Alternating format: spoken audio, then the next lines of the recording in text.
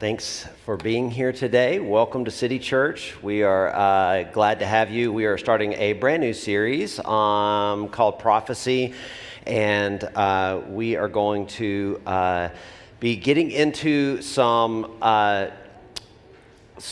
territory that I'm trying to think about how to best word this. Like a lot of times when we are going line by line, as we did through 1 Corinthians, what we're trying to do is just do our best to interpret how it is applicable to our lives. When we talk about prophecy, and there's two basic types of prophecy in Scripture. There is the prophecy that has been fulfilled and the prophecy that is yet to be fulfilled. So the prophecy that has been fulfilled, we can look at that and say, okay, here's how this was fulfilled and here's how it's applicable in our lives. But the prophecy that is yet to be fulfilled, and as I hope to be able to do today, it really does not, there's no way to say beyond a shadow of a doubt, this is exactly what it means. And it's a pet peeve of mine, even when some pastors whom I really respect get up and kind of create a hill to die on when it comes to prophecy yet to come. I hope that I can give a good example of why in just a moment. So I'm going to be moving between a board and the TV, and if you're watching online, this is not something we normally do, and so our camera operators are going to try to navigate with us as we do that. There are a few things that I think will help you to be able to understand timelines and stuff if I'm able to write them out versus just having it on the screen. And then the last thing I'll say is that when I was a kid, I watched Indiana Jones and thought that Indiana Jones and his chalkboard was the coolest thing on the planet. And you might be thinking to yourself, like, what? But I'm not going to lie, it was my thing. And so I have always aspired to be able to teach at that type of level. And I never, when I received the call to be a pastor all my life, and I knew that's what I was going to do, I never aspired through Bible college or anything to be one of those guys that does all the rhymes, you know what I'm saying? Like that makes you feel good and whatnot. I wanted to be somebody that really was teaching Scripture. And the reason that happened was when I was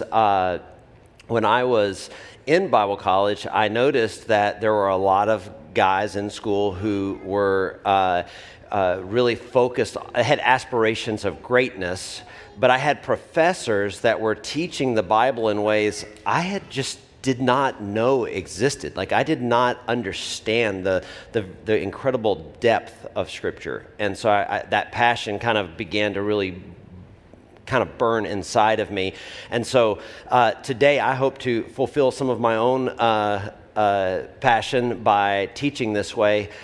Secondarily, I have been reading and preparing for this specific message for over a year. And so there is so much information that I have that I want to be able to present that it's really been difficult, even down to last night, how to break all of this up. And so over the course of the next several weeks, I hope to be able to do it in a way that whether you are young or older, it is new information, it's encouraging, and maybe at the end of the day, it inspires you to be a better believer, as I believe is the goal of prophetic writing. So let's stand to our feet. We're going to be reading in 1 Thessalonians. If we can go ahead and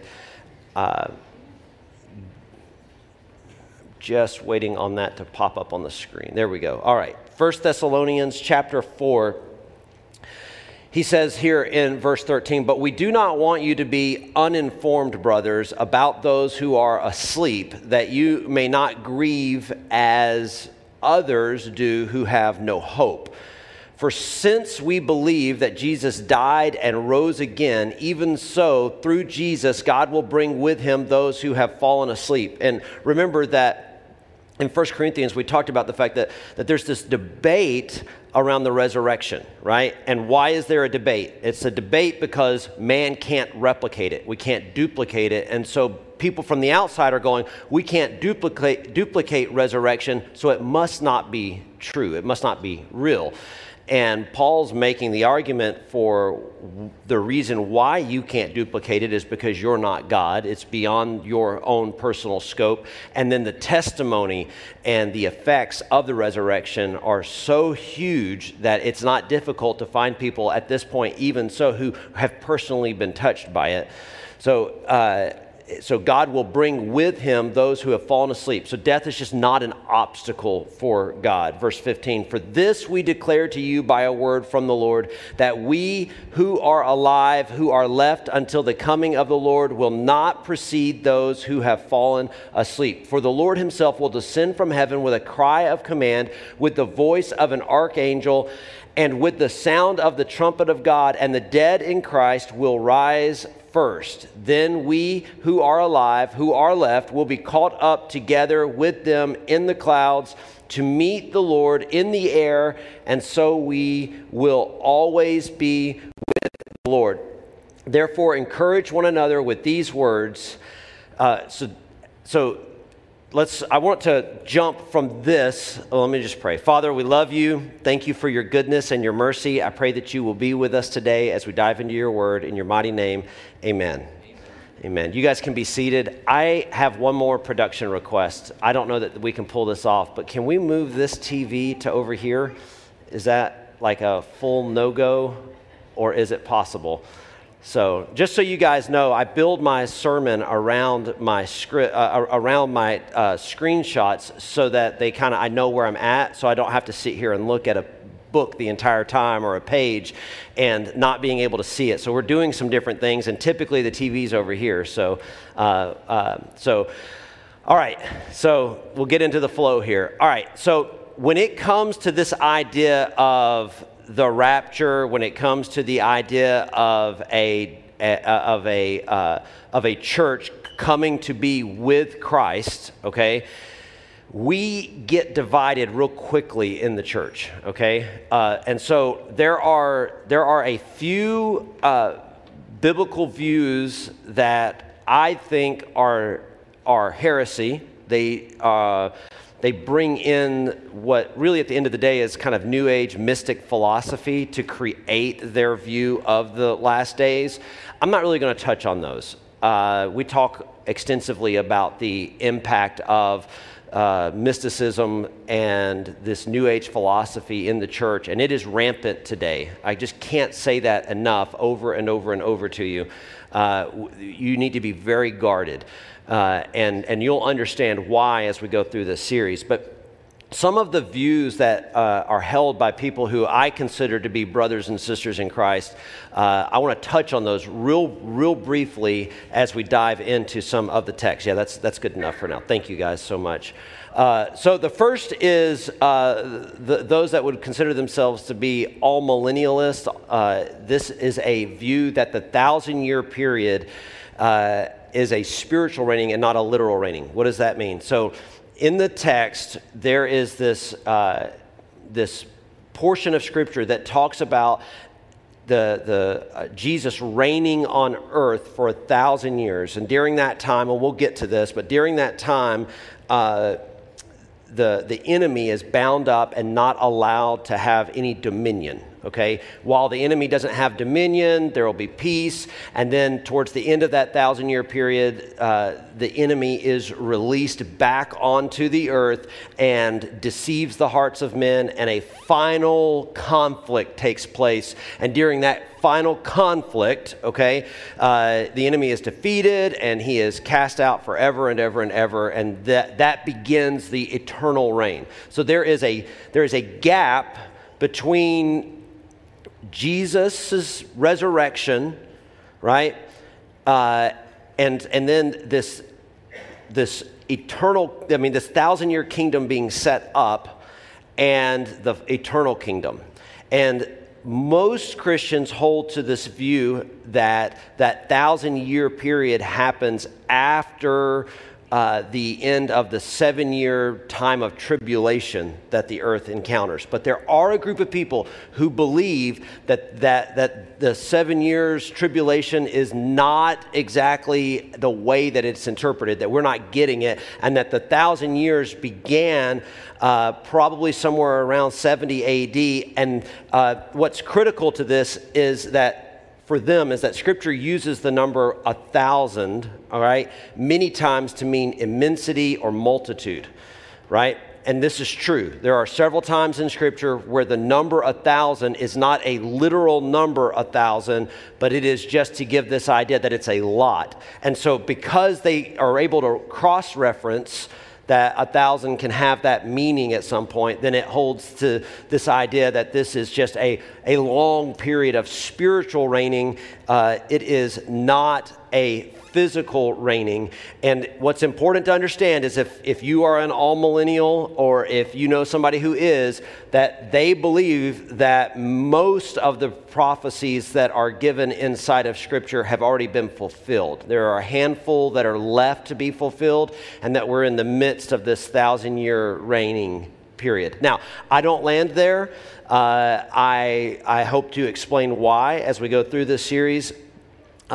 Matthew chapter 5, verse 17 says, "Do not think that I have come to abolish the law or the prophets. I have not come to abolish them, but to fulfill them."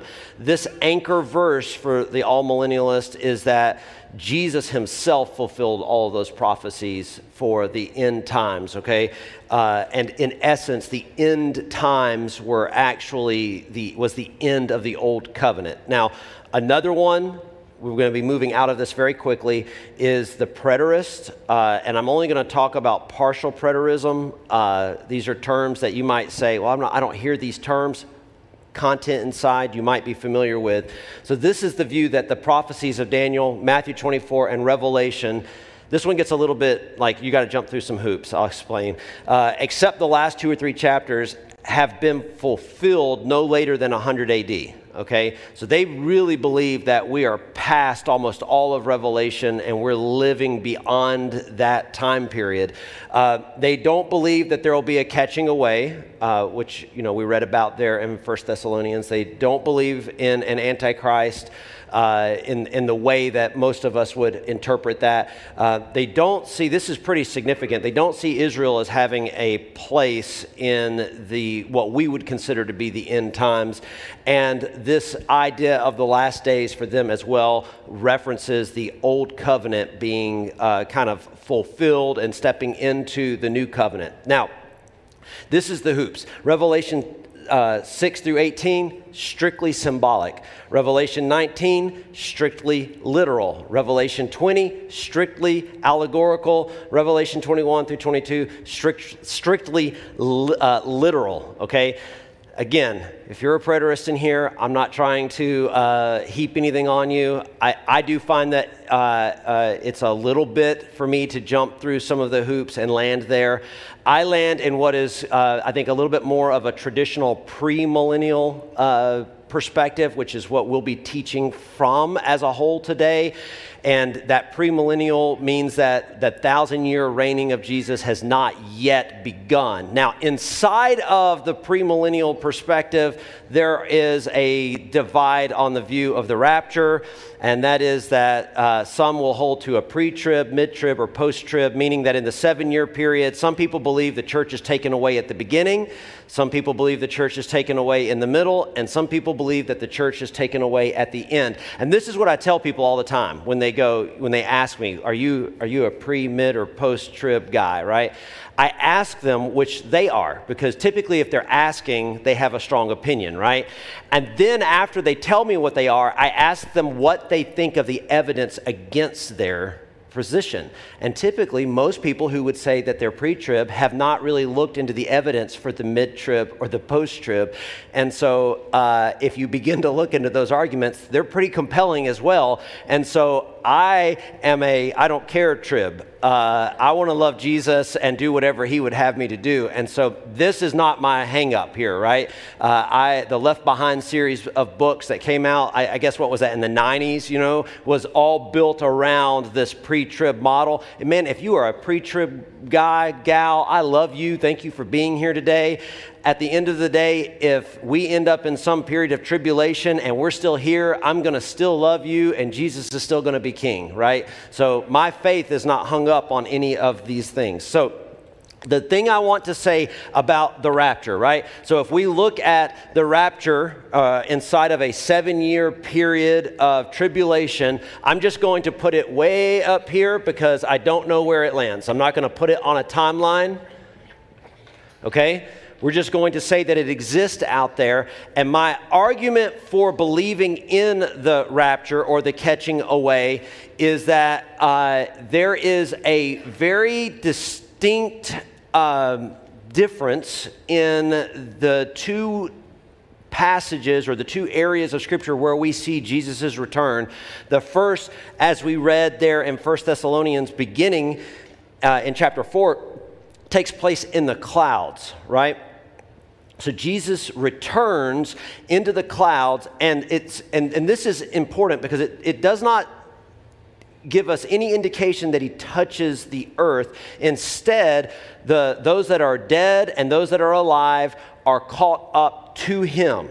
Why does that matter? Well, because when Jesus' return takes place, as described in Zechariah 14:3 and 4, he comes to the Mount of Olives, and there is a massive earthquake that takes place. So when Jesus does come back to earth and is physically here present, there will be some signs that follow that. And I agree with that.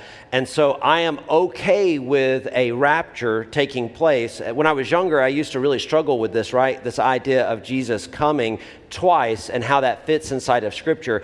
And there is just a real distinction when we talk about meeting him up in the clouds versus being here physically on the earth. Now, let's get into the bulk of what we're going to be talking about today. We're going to be looking at some text in Revelation. And the reason that Revelation is such a good place to come when we want to talk about end times prophecy, it's not because all the answers are there. All right? When somebody says, well, I just read Revelation, that gives me everything I need to know, then you don't actually read Revelation. Because Revelation is constantly talking about the Old Testament. Now, this is another one of these case in points that I'm going to make for why we cannot be a New Testament only church, right? That is not a biblical model, right? We are New Covenant, but the New Testament, those guys who wrote it, they are constantly quoting and pointing back and even assuming that you understand some things from the Old Testament. And that is exactly what's happening here in Revelation. There is an assumption that you are aware of prophecies that have not been fulfilled that are in the Old Testament. And remember that the Old Testament is not the Old Covenant. The Old Covenant takes place during the Old Testament time period, but not everything that's in the Old Testament is directly tethered to the Old Covenant. Much of it is just tethered to Jesus, to the greater narrative. So what does Revelation mean? Revelation, it actually translates to the word apocalypse, and this is a type of literature that was popular among the Jews, apocalyptic literature. So the reason that it is called Revelation is not because it is the only insight or this one glimpse into Jesus' return. It is because, and the New Testament church read it this way, because it is a type of literature, right, that they are used to that uses a lot of numbers and a lot of symbols. So when we go to look at Revelation, we cannot look at it through modern language, okay? We don't get to apply our understanding of English to this text. We have to be really careful and look at how it is that John would have been writing it, understanding his audience to receive it, and how the audience would have received it. Now, I say John because we know that John wrote this letter, okay? What the debate is whether it was John the Apostle or a different John. Most scholars, and historically speaking, have taught and believed and received that it was John, the disciple that followed Christ. We know that this John, regardless of whether it was John the apostle or a different John, was on the Isle of Patmos. When I teach, I reference freely that it was John, the one that was with Jesus, okay? So I hold that, but I don't hold that closed-handed, right? So if it turns out that there's two Johns when we get into eternity, I'm not going to really care, okay? All right, so a couple of other things real quick. Revelation as a book for us is one letter to 7 churches. One letter to 7 churches. And this is really important because so many times people teach this as if it were 7 letters to 7 churches. And why do I say that? Because what happens is that we begin to peel away parts and make it applicable here, and this part is applicable here. But in context, all 7 of these churches, okay, received this letter, and inside of this letter, okay, these 7 churches, they got insight into how the other churches are operating. So you have 7 churches, and some of them are dealing with apathy, right? Some of them are dealing with sexual immorality, and some are faithful. But all 7 churches at this point are made aware that there are other churches that are operating like this. There are other churches that operate in sin. There are other churches that are operating in faithfulness, and they're being called out. Why are they being called out? Well, the reason that they're being called out publicly is because it is beneficial for all of us to understand that when the church begins to operate in sin, it has to be reined in. So this idea, and this is not a new modern idea that all of a sudden like, oh, we're super enlightened and we can just be, loving no matter what somebody's doing, okay? And they can just be part of the church. That's not a new thing. And the beginning of Revelation, the first 4 chapters are bringing that to light. So in order for us to understand the entirety of what we're getting in Revelation, we have to keep in mind that it is applicable to every church, whether that church is living a public lifestyle of sin or whether they are walking in righteousness. Okay? So the question that kind of births out of this is, are all the churches first century churches?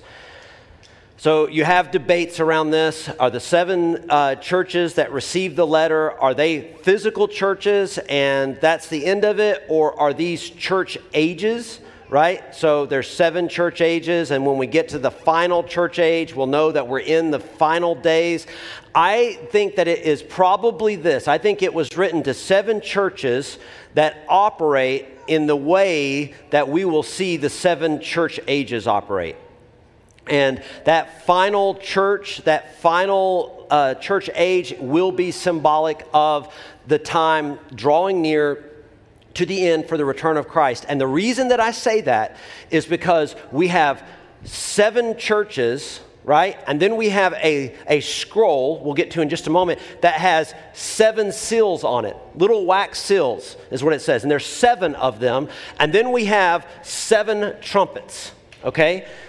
And each of these clearly indicate some type of ending before the return of Christ. So if we have these 3 sevens that are brought together, I do not think that it's logical to say, well, this is its own thing, and then the seals and the trumpets are something completely different. I think that because this was one letter written for each of these 7 churches, for us, it all comes together. So I believe that there are probably 7 church ages that are represented in the 7 churches, although I think any church could probably operate within any of those 7 at any given time, but we will see a predominance among the churches to look like this, and I believe that we have seen that.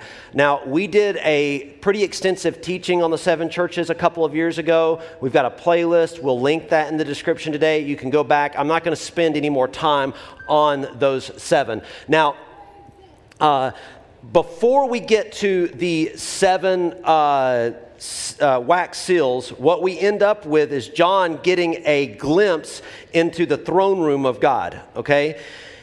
He gets this glimpse of what is happening beginning in Revelation chapter 5, and it says that, "Then I saw in the right hand of him who was seated on the throne a scroll written within and on the back, sealed with the 7 seals." So before we get a picture of what the 7 seals are, we get a picture of where they're at.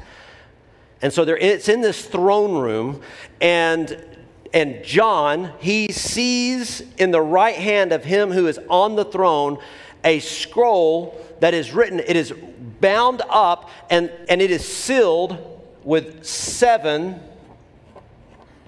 1, 2, 3, 4, 5, 6, 7, I can count, 7 wax seals, okay? And all 7 of those seals are preventing that scroll from being read. That tells us a really simple thing, that the contents of that scroll, right, were meant to be bound up and not revealed until a certain time. So that should encourage us that there may be parts of the scripture, right, that do not bear good interpretation until the time of revelation is yet for them too. So there might be things that you would have read in the first century of the church that just might not have made sense, that today we're reading it and going, oh, that makes a lot more sense, right? Because revelation is being given. It's being revealed to us. Verse 2, "And I saw a mighty angel proclaiming with a loud voice, who is worthy to open the scroll and break its seals." This is really important. I want you guys to track with me.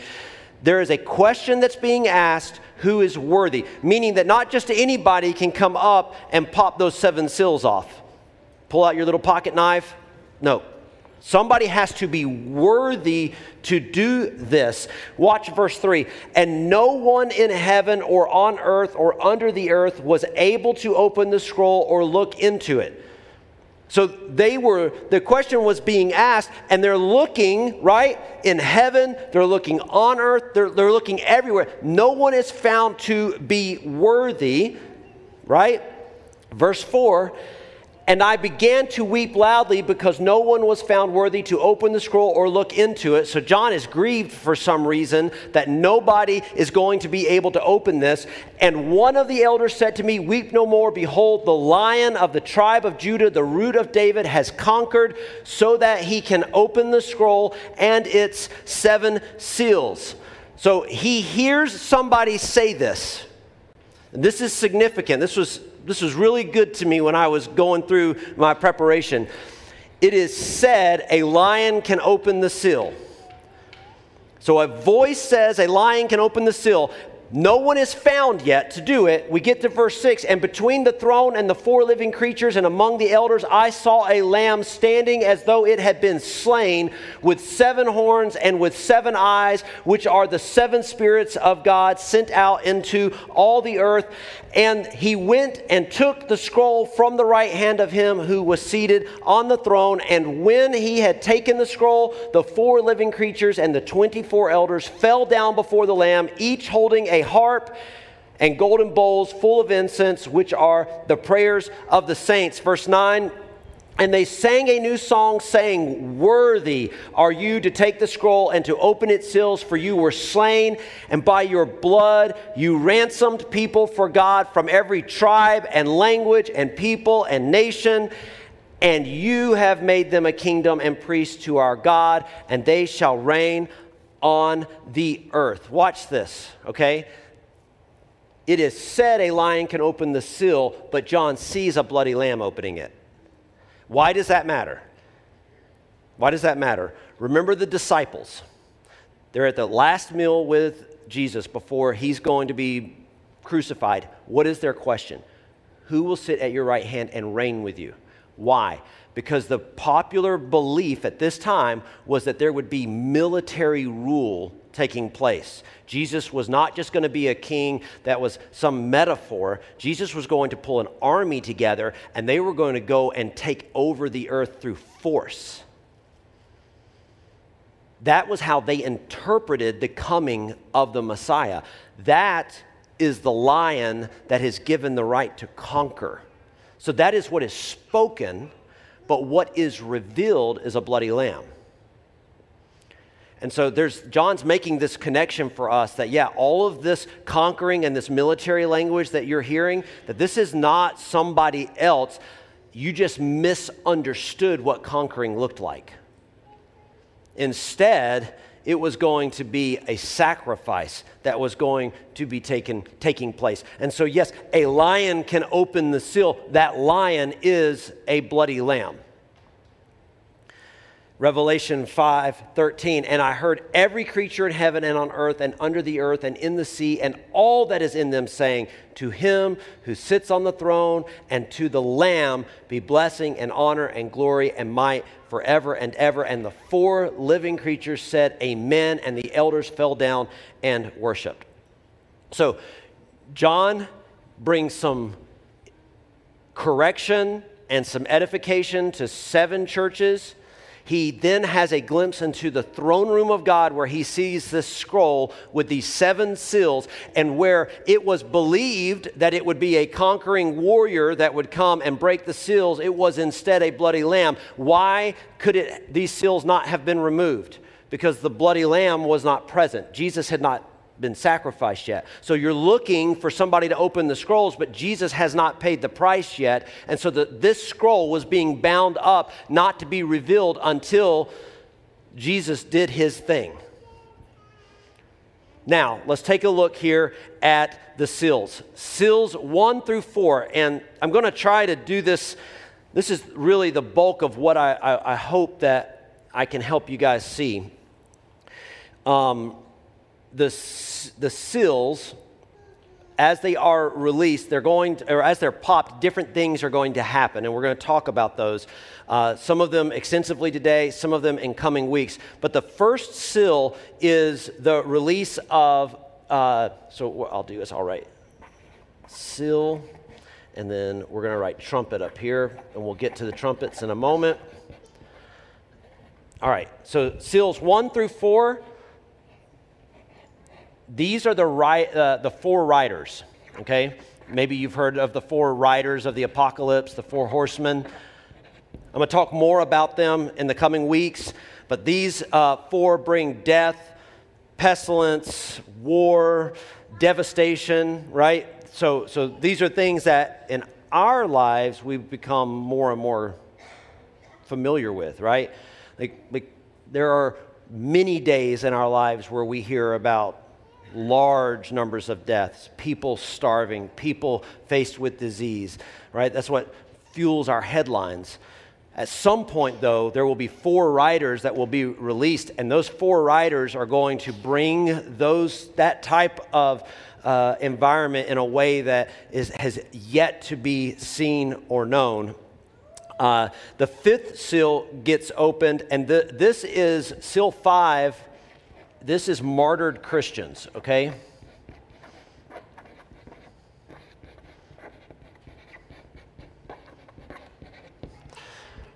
These martyred Christians are told specifically to rest. So these are believers. They are being killed because of their faith, and they're being told to rest. And the reason they're being told to rest is because there are more Christians yet to die. So they die, they're in the presence of God, and God's like, hey, just chill out.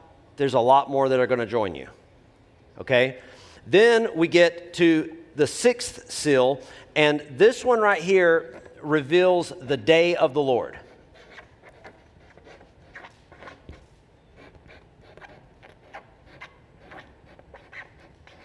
Now, the day of the Lord is something that is referenced for us in Ezekiel. It's referenced in Joel.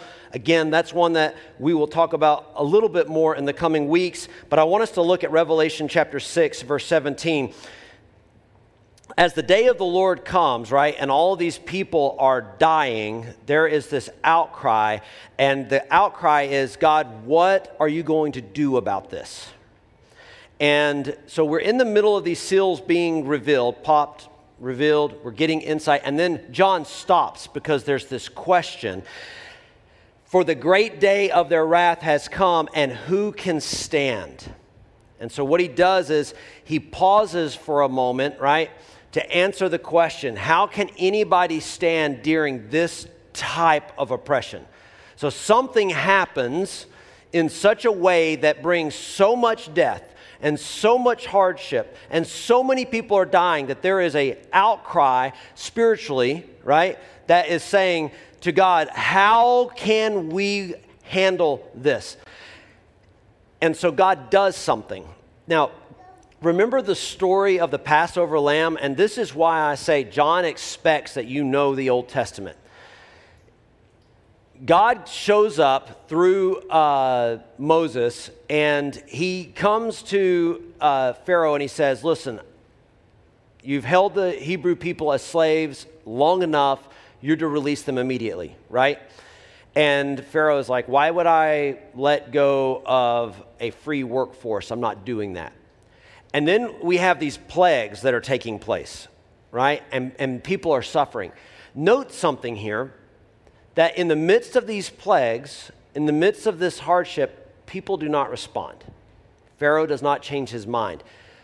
But then a final plague is going to show up, and that one is the one that's going to take the lives of all the firstborn sons. Now, the Hebrew people, of course, are naturally going to be panicked by this, because if the firstborn sons are going to die, how are they exempted? And Moses tells them to sacrifice a lamb and take the blood from the sacrifice and mark it over their door. And when the angel of death comes, the angel that comes to take the firstborn son shows up, he will pass over and not enter that house. So now, fast forward to wherever we are in history that John is seeing, and there are so many dying, and they begin to cry out, how can we do this? How can we survive? And John says that there is an angel with a signet ring, and he is given the ability to mark those that will be protected as God's own. All right? Now, we are told that 144,000 are protected. And people get really hung up on this 144,000. People build you've got entire offshoots of Christianity around who the 144,000 are. It's really actually quite simple. This is that same language that John used when he was there at first in the throne room. Look at this. 144,000, and then he begins to say 12,000 from this tribe, 12,000 from this tribe. He goes all the way through all 12 tribes, right? So 12,000 times 12 is 144,000. This is military language that is used in the Old Testament, right, to discuss warfare.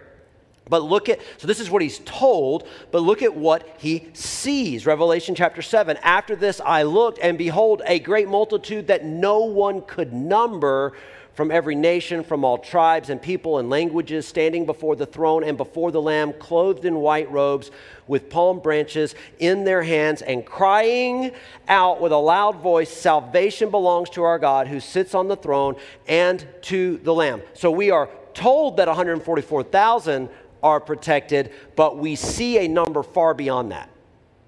We see a number that represents, and this is significant too, it is not just Jewish people, right? 12 tribes, you would think that what he saw was a reflection of 12 tribes, but that's not what he saw. What he saw was people from every nation, every tribe, every tongue, right? Giving us this picture that Jesus died for everyone, irregardless your socioeconomic standing, your race, your language, your education. It did not matter. Jesus died for you. And eternity is going to be filled with incredible diversity that's not stripped away. It doesn't say, I looked out and I saw everyone looking the same. No, there is somehow in this moment we're going to see people and we're going to see reflections of who they are, who they were. And then after we get this picture of how some are protected, the seventh seal is broken. And when the seventh seal is broken, okay, that brings us to the end. This reveals 7 angels with 7 trumpets.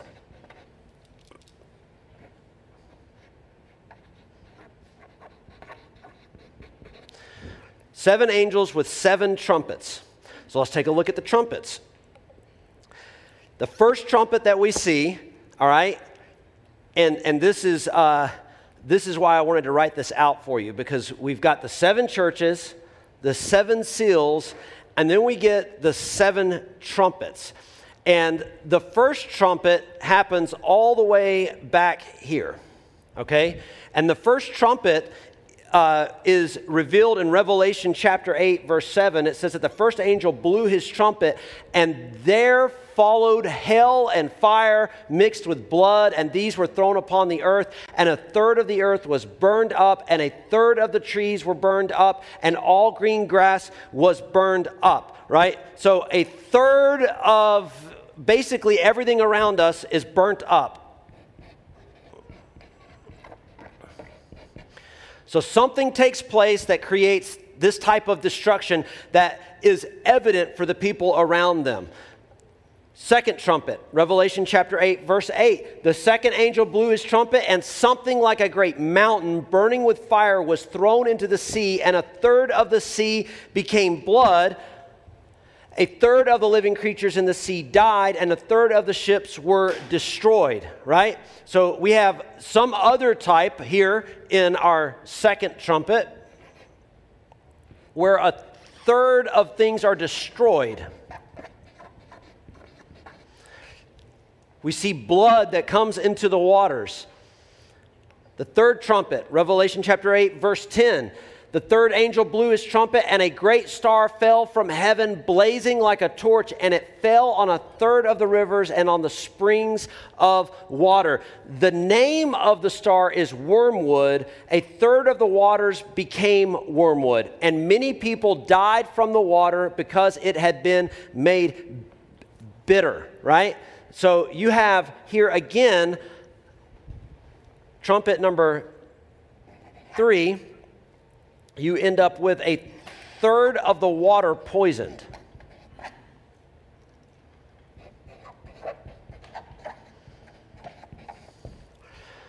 So you've got these things that are happening, right, to the world around you. Now, I want to make maybe an acute observation here for you, okay? All right? These cycles that we see in the first 3 trumpets, they are all natural catastrophes. These are all things that look like the world is dying, right? Now, again, this is where we can move into these areas of you just don't know what you don't know. If the world were going to come to a place where these things were going to happen, let me think about how to say this. Okay, Genesis chapter 3. All right, I'm going to go all the way back. Genesis chapter 3.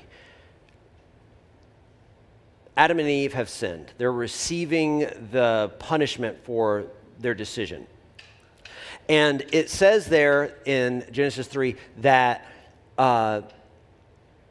Eve will have a descendant. There will be a seed that comes from her that will crush the head of the enemy, right? And he'll strike his foot. The serpent will strike back, but the enemy, the serpent there, will be destroyed, right? Will be crushed. Now, that is the only prophecy that we have on Jesus at this point as far as what's coming. And I believe that it's also the only prophetic word that the enemy had, all right? So I want you to track with me. God, all-knowing, all-present, all-powerful. The enemy is not those things. The enemy has the benefit of having lived a really long time, so the enemy knows a lot, right? The enemy has encountered generation after generation after generation of mankind, but the enemy is not all-knowing. So all that the enemy knows in Genesis 3 is that at some point there will be a descendant that will defeat him. So we get to Genesis 6, and it says that the sons of God saw that the daughters of man were beautiful, and they took unto them their own, and they bore Nephilim, right? So now we get into this like crazy text. And God says that every thought of man was wicked.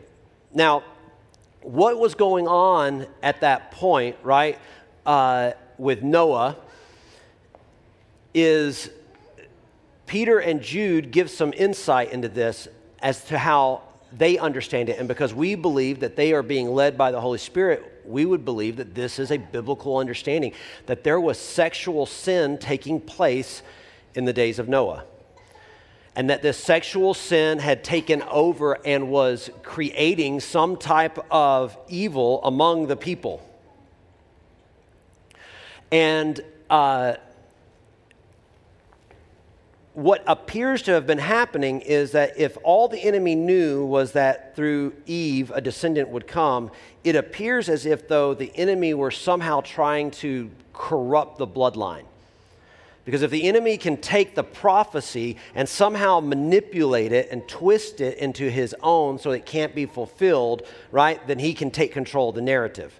And naively, he believes this, and I believe that we see that pattern formed there. We get to Isaiah, and I've said this before, but Isaiah is the first one, right, that gives us insight that it will be Emmanuel, God in the flesh, right? I believe that in that moment, throughout all of time and existence, there was a reverberation that shot out, that the angels found out in that moment, that demons found out in that moment, that God was coming in the flesh. It was not revealed until it was revealed through Isaiah. And that changes the direction of how the enemy is at work to manipulate and twist the prophecies.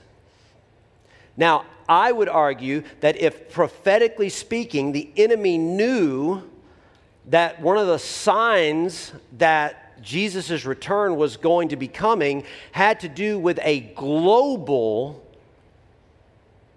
series of catastrophes, then you would create an alternative narrative. Now, I'm not trying to step on your ecological toes right after Earth Day, right? So maybe all of this is how God does it, but I am saying that we absolutely could have people who write off incredible devastation as being a part of climate change as a distraction. I believe that that would fall right in line with how the enemy does things, okay? So we have these first three trumpets, and the world does not look the same, okay? Now we get to the fourth trumpet. The fourth trumpet in Revelation chapter 8, verse 12, it says that the fourth angel blew his trumpet, and a third of the sun was struck, and a third of the moon, and a third of the stars, so that a third of their light might be darkened, and a third of the day might be kept from shining, and likewise a third of the night. So when we get to this fourth one, something happens to a third of natural light. Now, I don't know how to explain that, what that looks like.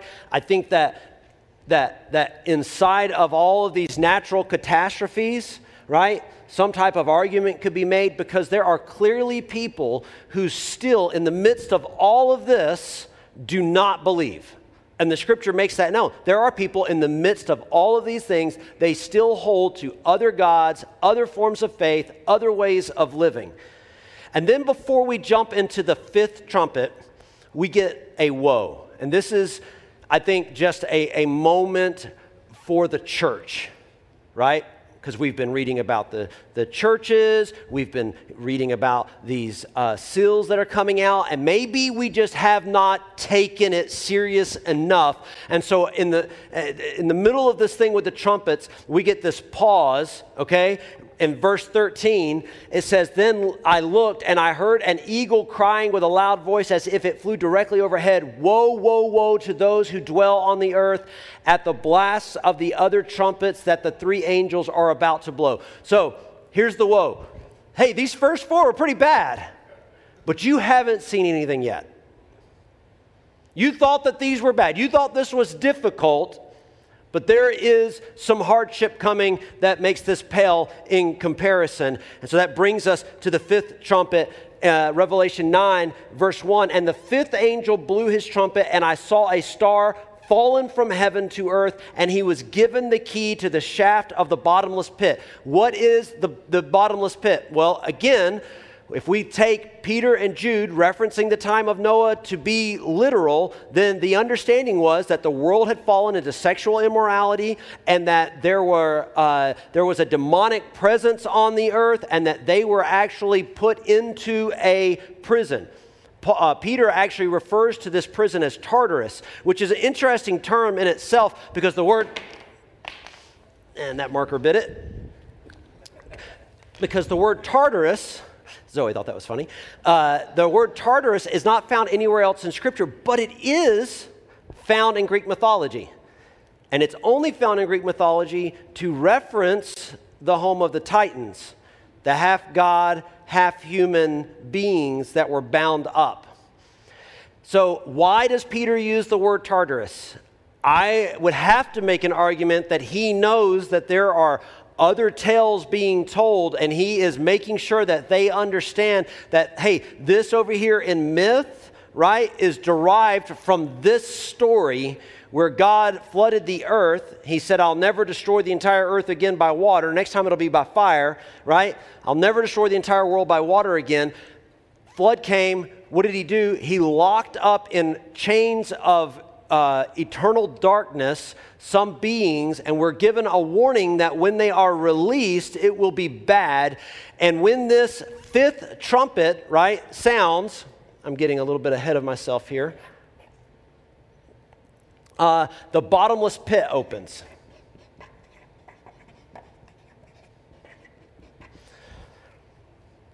Verse 2, he opened the shaft of the bottomless pit, and from the shaft rose smoke like the smoke of a great furnace, and the sun and the air were darkened with the smoke from the shaft. Then from the smoke came locusts on the earth, and they were given power like the power of scorpions of the earth. They were told not to harm the grass of the earth or any green plant or any tree, but only those people who do not have the seal of God on their foreheads.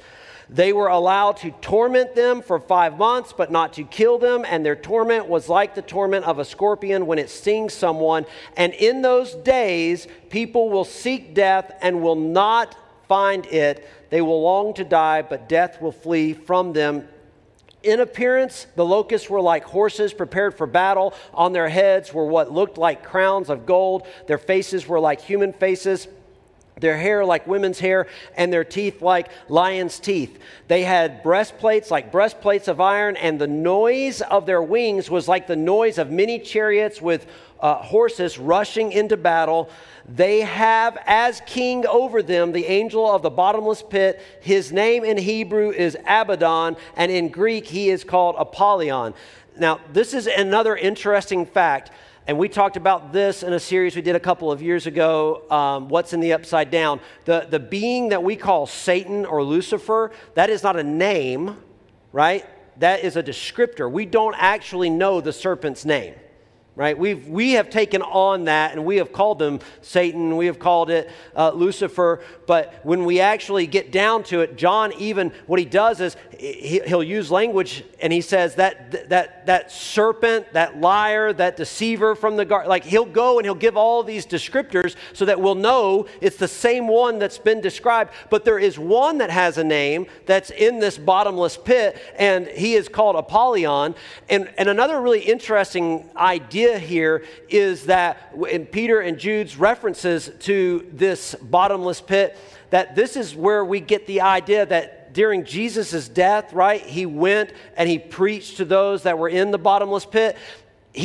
I think he was probably preaching not to the people who had turned their back on God, but he had probably gone to tell Apollyon and all of those that have been locked up that you lost.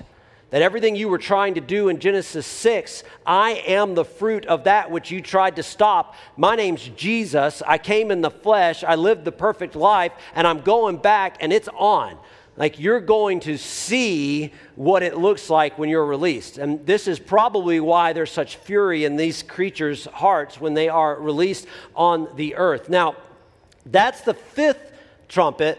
The sixth one, okay, that we get to in verse 13, then the sixth angel blew his trumpet, and I heard a voice from the four horns of the golden altar before God, Who are these? This is the four riders that we got a glimpse of with the four seals. So the sixth trumpet right here, this is the four riders again. So what I wanted you to see was that the way that John writes this, it's apocalyptic literature, it's dealing with a lot of symbology, is that when we begin to kind of script it out ourselves, right? Because this causes us to do deep dive. It causes us to do more than just surface read it. What we find out is that even though the purpose of it is the seven seals, right? The way that we know that the seals are starting or are going to start is through these trumpet blasts, where we begin to see these things happening. Now we can go back to understanding when the scroll is going to be opened. Revelation 9, verse 20. The rest of mankind who were not killed by these plagues did not repent of the works of their hands, nor give up worshiping demons and idols of gold and silver and bronze and stone and wood, which cannot see or hear or walk, nor did they repent of their murders or their sorceries or their sexual immorality or their thefts. This is what he says. He says that even in the midst of all of this, judgment does not lead anyone to Christ. Judgment does not lead anyone to Christ. And this is part of the big idea for us today. This is our takeaway, because my whole thing is when people are asking, is this the end? Is this part of the end times? Are we living in the last days? I can't tell you if we're living in the last days, right? But here's what I do know, that even in the midst of the last days, there is hope. And that even in the midst of chaos like we have never seen on earth, there is hope. But the hope is not going to be found in the fact that all these people are dying and somehow that's going to lead people to Christ. All this pain and suffering is not going to make your family members go, oh man, there's a Jesus. I want to know that Jesus. So before we get to trumpet number 7, okay, which is all the way down here, John now is given the scroll. He takes it, and he's told to eat it, right? That means to ingest it, to consume it, right? And he says it's bitter. It's a hard word, right? And we get this illustration of what it looks like in that somewhere during this time period, at the end of the trumpets, there will be these two witnesses that will come, right? And they will come and they will declare that Jesus is king, that the world is being led by something that is evil. And this is what the scripture says. The scripture says they will be hated. They will be hated. And that a beast will kill them. And that nobody will remove their bodies. This beast kills the two witnesses. The two witnesses lay there. The world looks on. And what does the world do? The world celebrates. In fact, the text says that people begin to give each other gifts like it's a holiday. There is a celebration that is taking place. So all of this judgment that they've seen, all this hardship that they've experienced, it doesn't lead them to Jesus. They continue to do what they were doing, right? And so you can, here's how I feel as a pastor, right? I can talk about things and talk about things and talk about things. It just is not the thing that is going to change people's hearts. Something else has to happen. There has to be an internal moment where you're connecting with Jesus in order for that to take place. And look at this here in Revelation chapter 13. The two witnesses are brought back to life. Their bodies left there, the world watching, and then the world sees their bodies brought back to life. And at that hour, there was a great earthquake, and 1/10 of the city fell. 7,000 people were killed in the earthquake, and the rest were terrified and gave glory to the God of heaven. Judgment does not lead them to Christ, but self-sacrifice leads multitudes. So are we in the last days? I don't know, but I can tell you this, that if you care about the people around you and you want them to know Jesus, no amount of judgment and punishment and railing on them is going to ever be able to do what self-sacrifice and loving will be able to do. And can I tell you that that love is without compromise? It is a fine line, but it is about sacrifice. And what happens is these two witnesses die. The scripture says that they are resurrected, and it is because of their sacrifice that people look on and come to know Jesus. And this is the beauty of it. We're in the midst of a ruling power that is the enemy. We're in the middle of it, and people are still coming to know Jesus. So there is hope. It really doesn't matter if it is all falling apart. Coming to know Jesus is the hope that fixes it all. And so the revelation is that God is lifted up not by his judgment, but by our sacrifice. Are we willing to put our lives in his hands? Are we willing to walk it out? Listen, I'm not like if you know me, I'm not like some anti-gun, anti-protect your home, and I'm not that, right? Okay, I enjoy going shooting. I'm sorry if you don't. I mean, you're missing out. Now we're talking about targets, not anything else. Well, I mean, I guess some of y'all hunt, yeah, and that's okay too. I'm not against any of those things. People go, well, Jesus was a pacifist, so you shouldn't protect your home. No, that's not a biblical concept either, right? Right? There's just a balance. Like, I'm not going to go running down the street chasing people with my gun to tell them about Jesus. The best way I've heard it explained is one of my best friends, he's a missionary, lives in Mexico, and it's terrible again there right now. The cartels, it's brutal. He says that there are days where he leaves still. This has been going on for years now. He says that he leaves his house and he has to drive past the city hall for his town, and that it is not uncommon to see the heads of people hanging from bridges. Right? This is not what you and I experience in life, right? Okay? We were oppressed last night with traffic being stopped over on the Tybee Bridge and women on top of their cars dancing. You know what I'm saying? Like it was oppressive, for some, but it was not the same thing. You get what I'm saying? And I asked Isaac, I said, so what do you do if you get stopped by the cartel? And he said, I purposed in my heart that they don't know Jesus and they need to know Jesus. So if my family's with me, I'm going to fight with everything inside of me to get my family to safety. But if I'm by myself, I won't kill them, because it would be better for me to die and go into eternity with Jesus and them at least have another opportunity for a breath to know Jesus. And that's big boy thinking right there, To purpose in your heart that it is more important for my brothers and sisters to know Jesus than it is for me to be right. And so I say again, there is a fine line. There is a balance to how we live this life, and we have to make sure we don't get pulled onto either side of these arguments, but that we walk it with integrity and righteousness to honor God, not to please man. Now, somehow this is hidden. It's secret. It's unknown. The writing in this seal and the information, it's not something that just is innate inside of us, but it's something that has to be revealed. My hope and prayer is that this type of living would be revealed to us as children of God. And so the seventh trumpet blows, Revelation chapter 7, verse 15. Then the seventh angel blew his trumpet, and there were loud voices in heaven saying, the kingdom of the world has become the kingdom of our Lord and of his Christ, and he shall reign forever and ever. And so somewhere on this timeline, the seventh trumpet brings in Christ and his kingdom, and there's revelation, and something new begins. And this is why I fall into this camp, is because I just don't see this yet. I just don't see the kingdom of the world has become the kingdom of our Lord and of his Christ, and he shall reign forever and ever. I just don't see that. But I am looking for it. I am looking for it. So are we near the end? I can't tell you, but I can tell you that there's hope. My final thought is Revelation verse 19.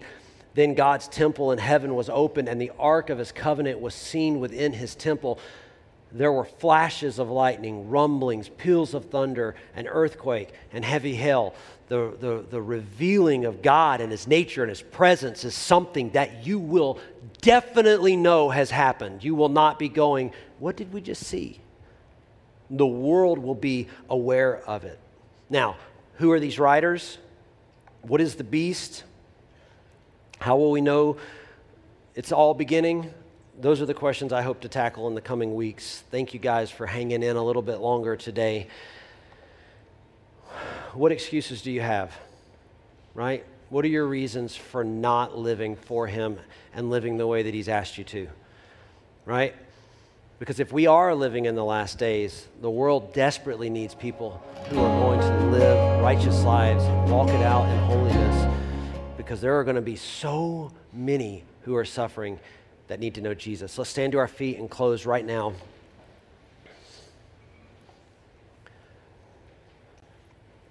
If you do not know Jesus, right, if you have not made Him Lord of your life, and today you're sitting here hearing all of this and something's resonating inside of you, I don't want that to be me. I want the Holy Spirit to be the one that's drawing you. And if you want to know this Jesus, we have prayer ministry teams that'll be in the back available to talk with you, share that with you, and lead you to Jesus. If you are in this place and you are not living in a way, like, right, so you're like, I know Jesus, but man, I really fall into probably some of these 7 church camps, maybe not the faithful one. Maybe there are aspects of my lifestyle that don't honor Him, and today I need to make some changes. Then can I tell you that call to repentance is something that is about change inside of you, right? Right, creating some accountability, going to people who you have sinned against or you have sinned with and say, hey, look, I've been doing this wrong. I've made excuses. I want to be a better person because I want to reflect the goodness and mercy of Jesus, right? That's it. It's not rocket science. And that's why we get the illustrations of the 7 churches, because we all have the ability to be faithful. We all have that capacity to fall into a place where we are faithful, where we are living the way that He intends us to live. And if that's you today, I just pray that you would pray a prayer of repentance. If you want prayer, somebody to agree with you in prayer, prayer ministry teams are available in the back. Let's pray. Lord, we love you. We thank you for your mercy and grace, your goodness. We ask that you be with us, strengthen us in all we do. Lord, we are looking for understanding. We want to know how to live our lives, and you know this, but we want to better understand what the future holds so that we can live our lives as effectively, efficiently as possible. Thank you for what you do. In your mighty name, amen, amen. Guys, we'll see you next Sunday. As always, go change your world.